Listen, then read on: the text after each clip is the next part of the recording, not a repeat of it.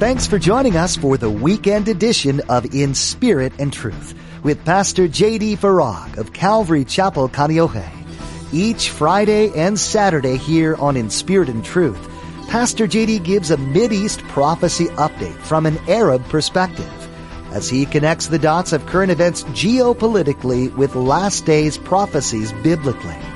It is our belief that the next event on God's prophetic clock is the rapture of the Church of Jesus Christ.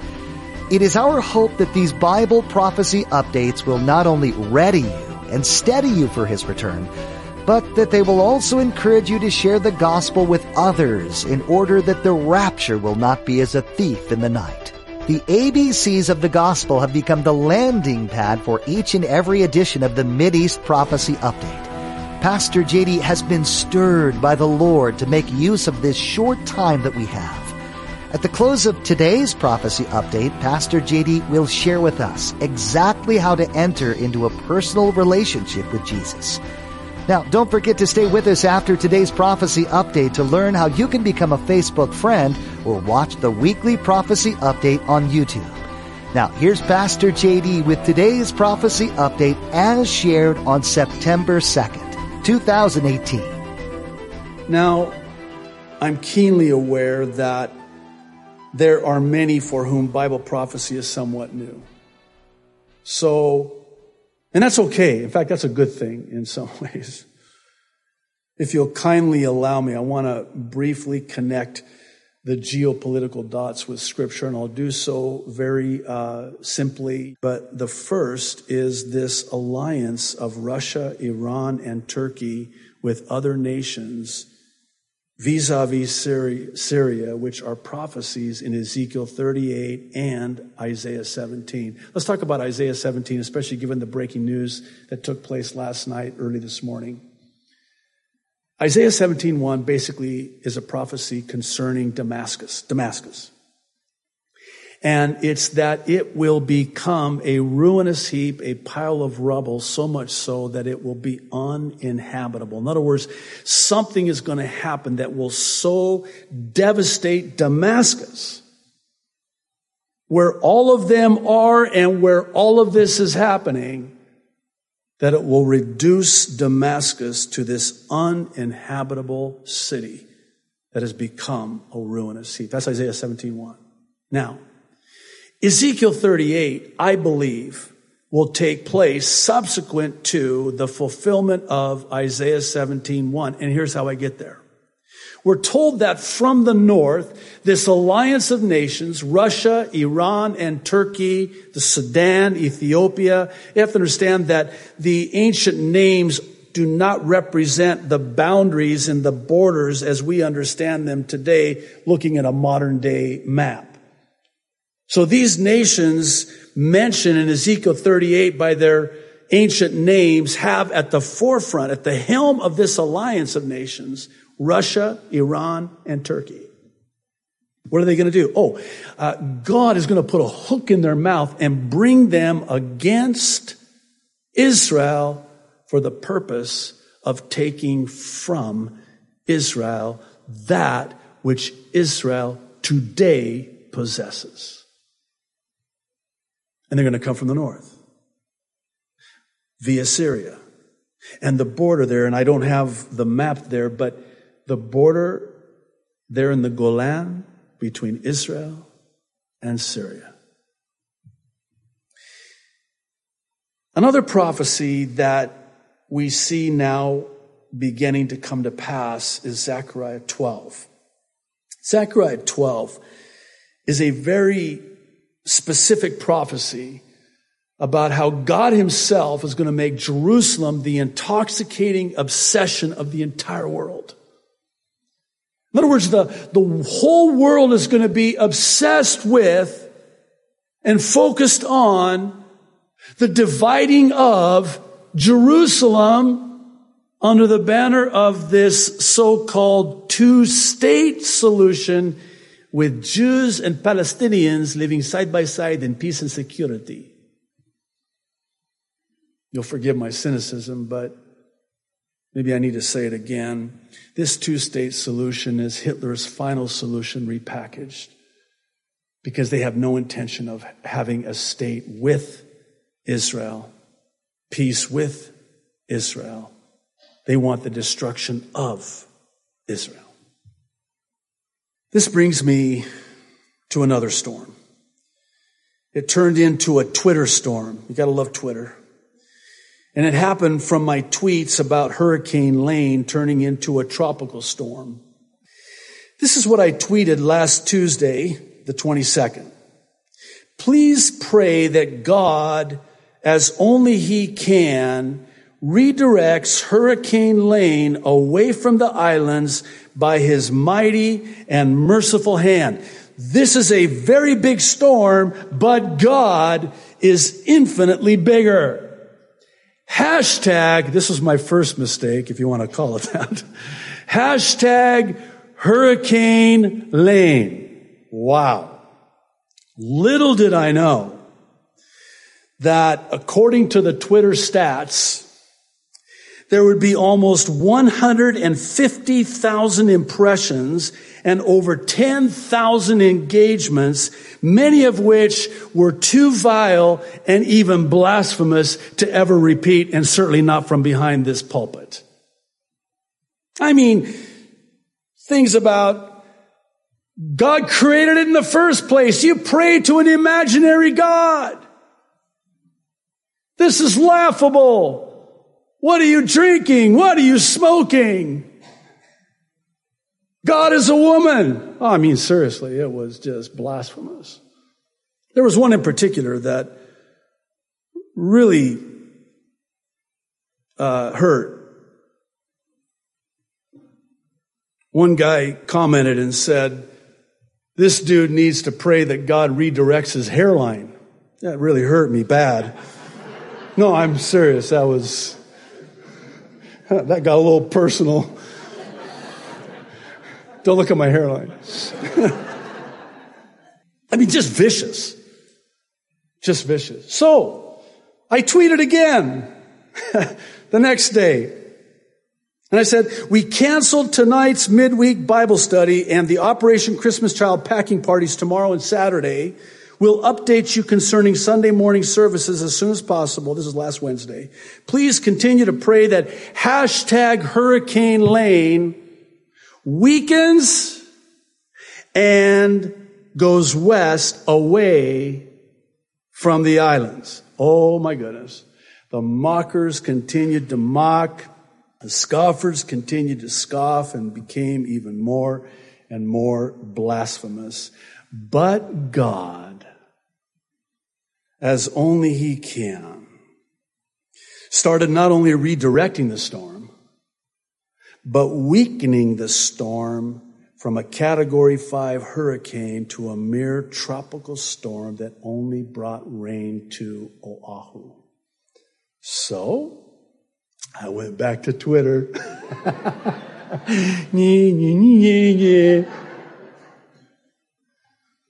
On Saturday, I tweeted this. So thankful to all who prayed that God would weaken and redirect hashtag Hurricane Lane, as it's now barely even a tropical storm and is turning west away from the islands. And I put this picture, you can see it there on the screen, of our church parking lot. It's already starting to dry up. Please continue to pray for the Big Island and Maui. So I tweeted it and I waited. Nothing. No, nothing. Conspicuously silent.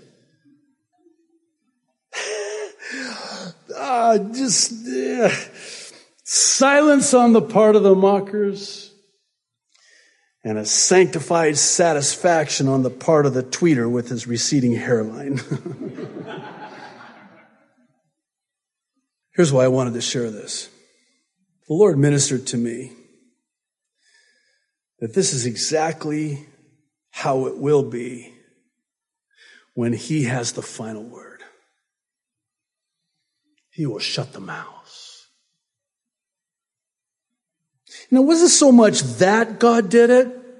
And by the way, you want to talk about the power of God's people when they pray? You know, I was watching the news, and I don't mean to be disrespectful. Just hear me out, okay? You know, the mayor, all the, lawmakers, they get up there and they do their press conferences and say, we dodged a bullet. I'm sorry. Maybe it's just me.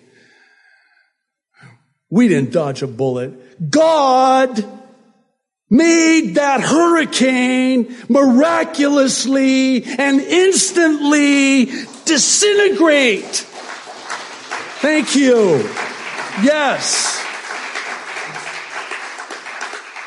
This is why my wife doesn't want me to have TVs in front of me, because I just yell at them. No.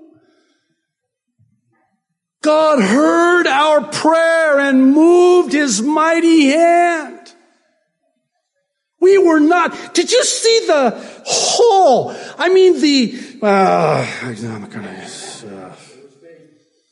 that thing was headed right for us on Oahu. A direct hit, Category 5. Are you kidding me? And then God's people pray, oh, God, be merciful. Weaken it, and he did. Redirected, and he did, for his glory. And they say nothing.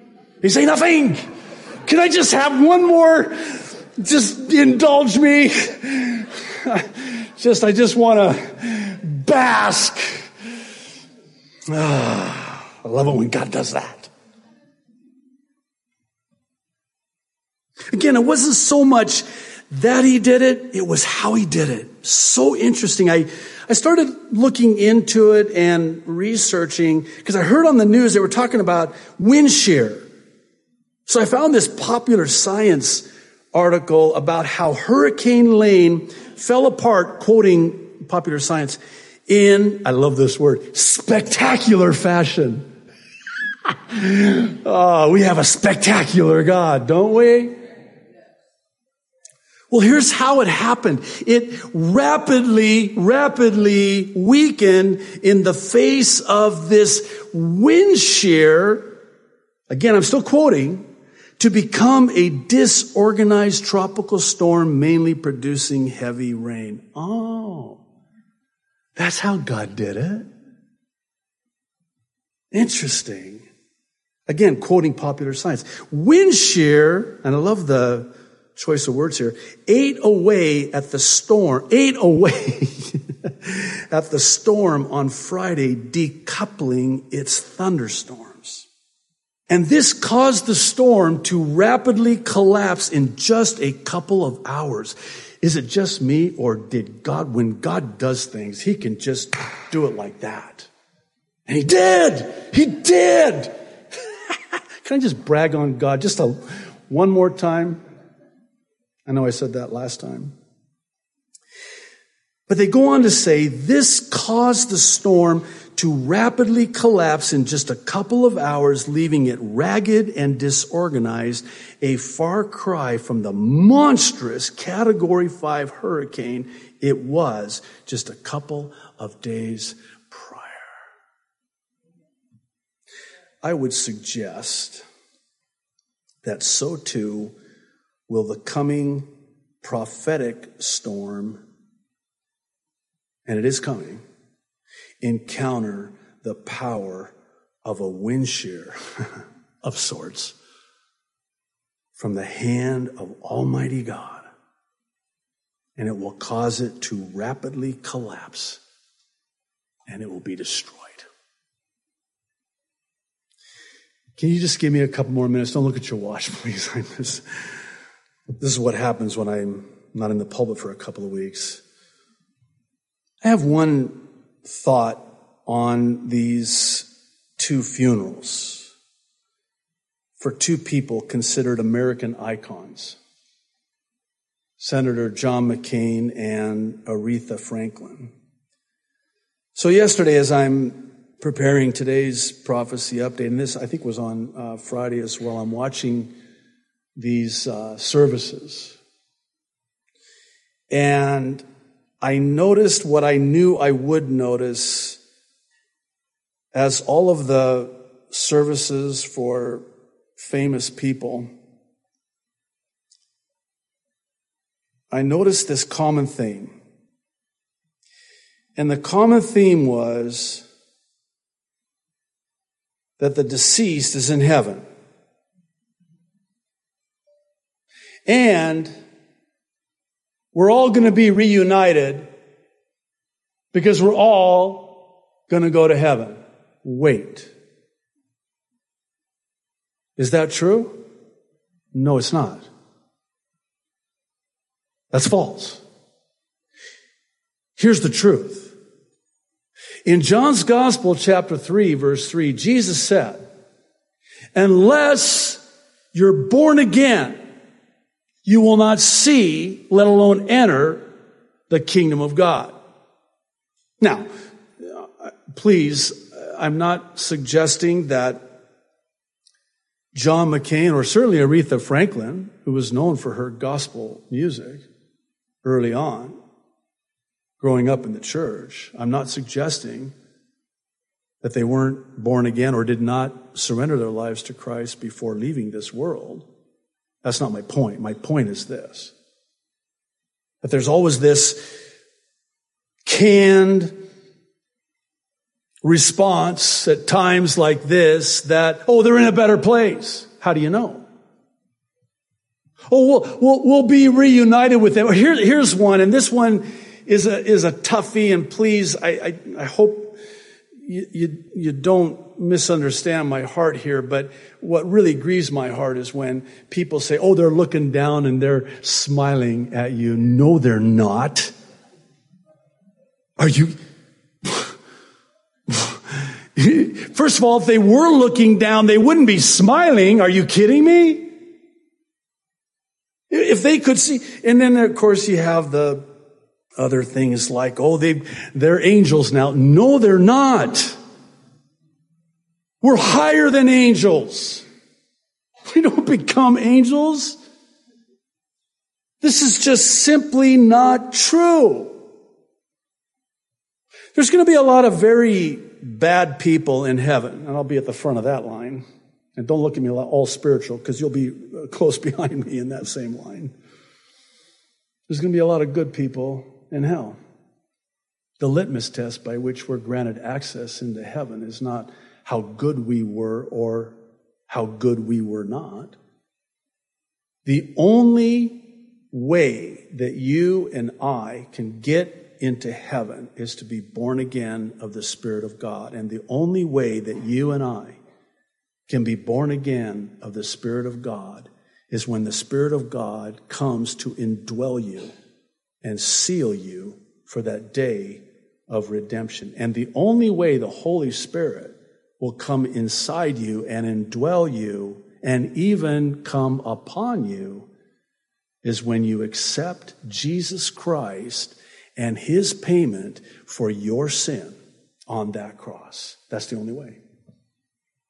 Those are the only ones that will be granted access into heaven.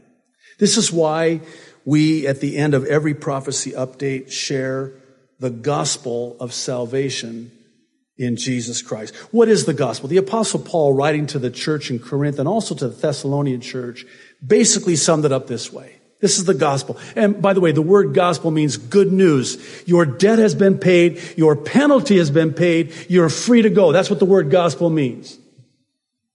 So here's the good news. Jesus came. He died on that cross. He was buried, and he rose again on the third day, and he's coming back one day to take us out of this world in what's known as the rapture of the church. That's the gospel. That's the good news.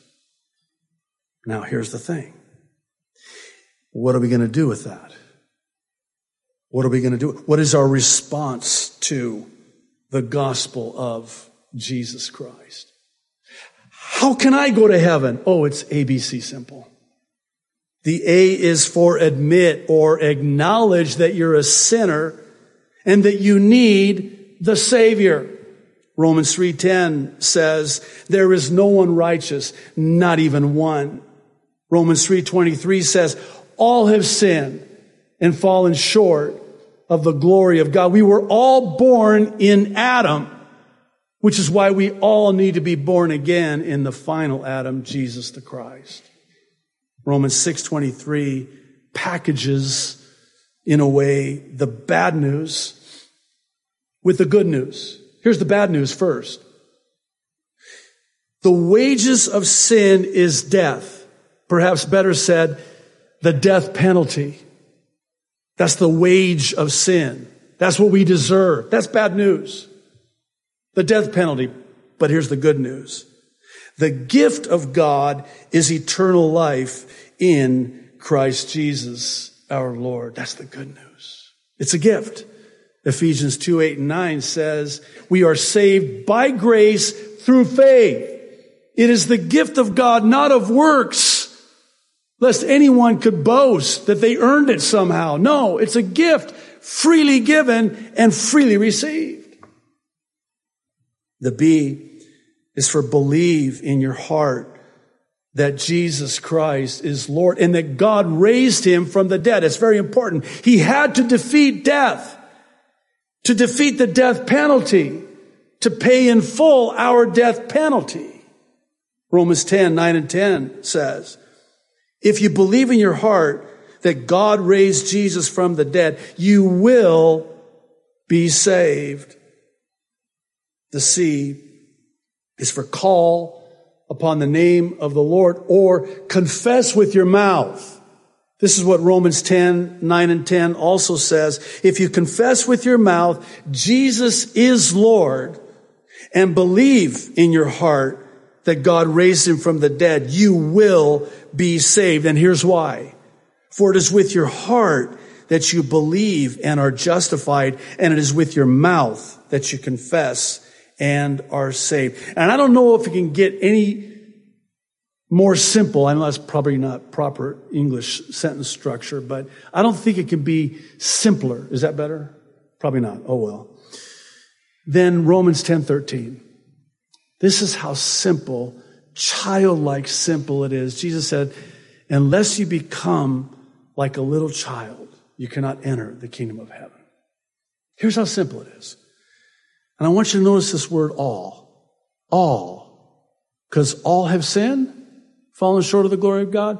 All who call upon the name of the Lord will, not might, not could, not should, will be saved. You know, for me, it was 36 years ago when I called upon the name of the Lord. I fell asleep praying, and I woke up the next morning, and I was a new creation in Christ, never looked back. And that was 36 years ago. Maybe that's you here today. If it is, I would implore you. Today is the day of your salvation. Call upon the name of the Lord. Thanks for joining us for this special edition of In Spirit and Truth with Pastor J.D. Farag of Calvary Chapel, Kaneohe. Now, it's so important that you hear the purpose behind these prophecy updates that Pastor J.D. shares. The purpose is to see people just like you come to a saving knowledge of Jesus Christ. When you're right with the Lord, you'll be ready for the Lord and His soon return. You can do this by first admitting you're a sinner, that you've broken God's perfect law. Second, you need to confess that there's nothing you can do to fix this. You can't attend church enough, you can't pray enough, or give enough money. There's nothing you can do to atone for your sins. Third, you must realize that there is someone who can. His name is Jesus Christ, and He is the Savior of the world. He gave His own life so that you wouldn't have to experience the penalty for your sins, which is death. Please, if you're listening today, receive Jesus as your Lord and Savior and escape the realities of the prophecies that are being fulfilled all around you. For more information about what it means to be born again into the kingdom of God, log on to inspiritandtruthradio.com and select the New Believers option. Again, that web address is inspiritandtruthradio.com. Now, in the next edition of In Spirit and Truth, Pastor JD will be teaching through God's Word just like he does Monday through Thursday. And then don't forget to join us next Friday and Saturday for another timely prophecy update. Until then, may God bless you and keep you in his love.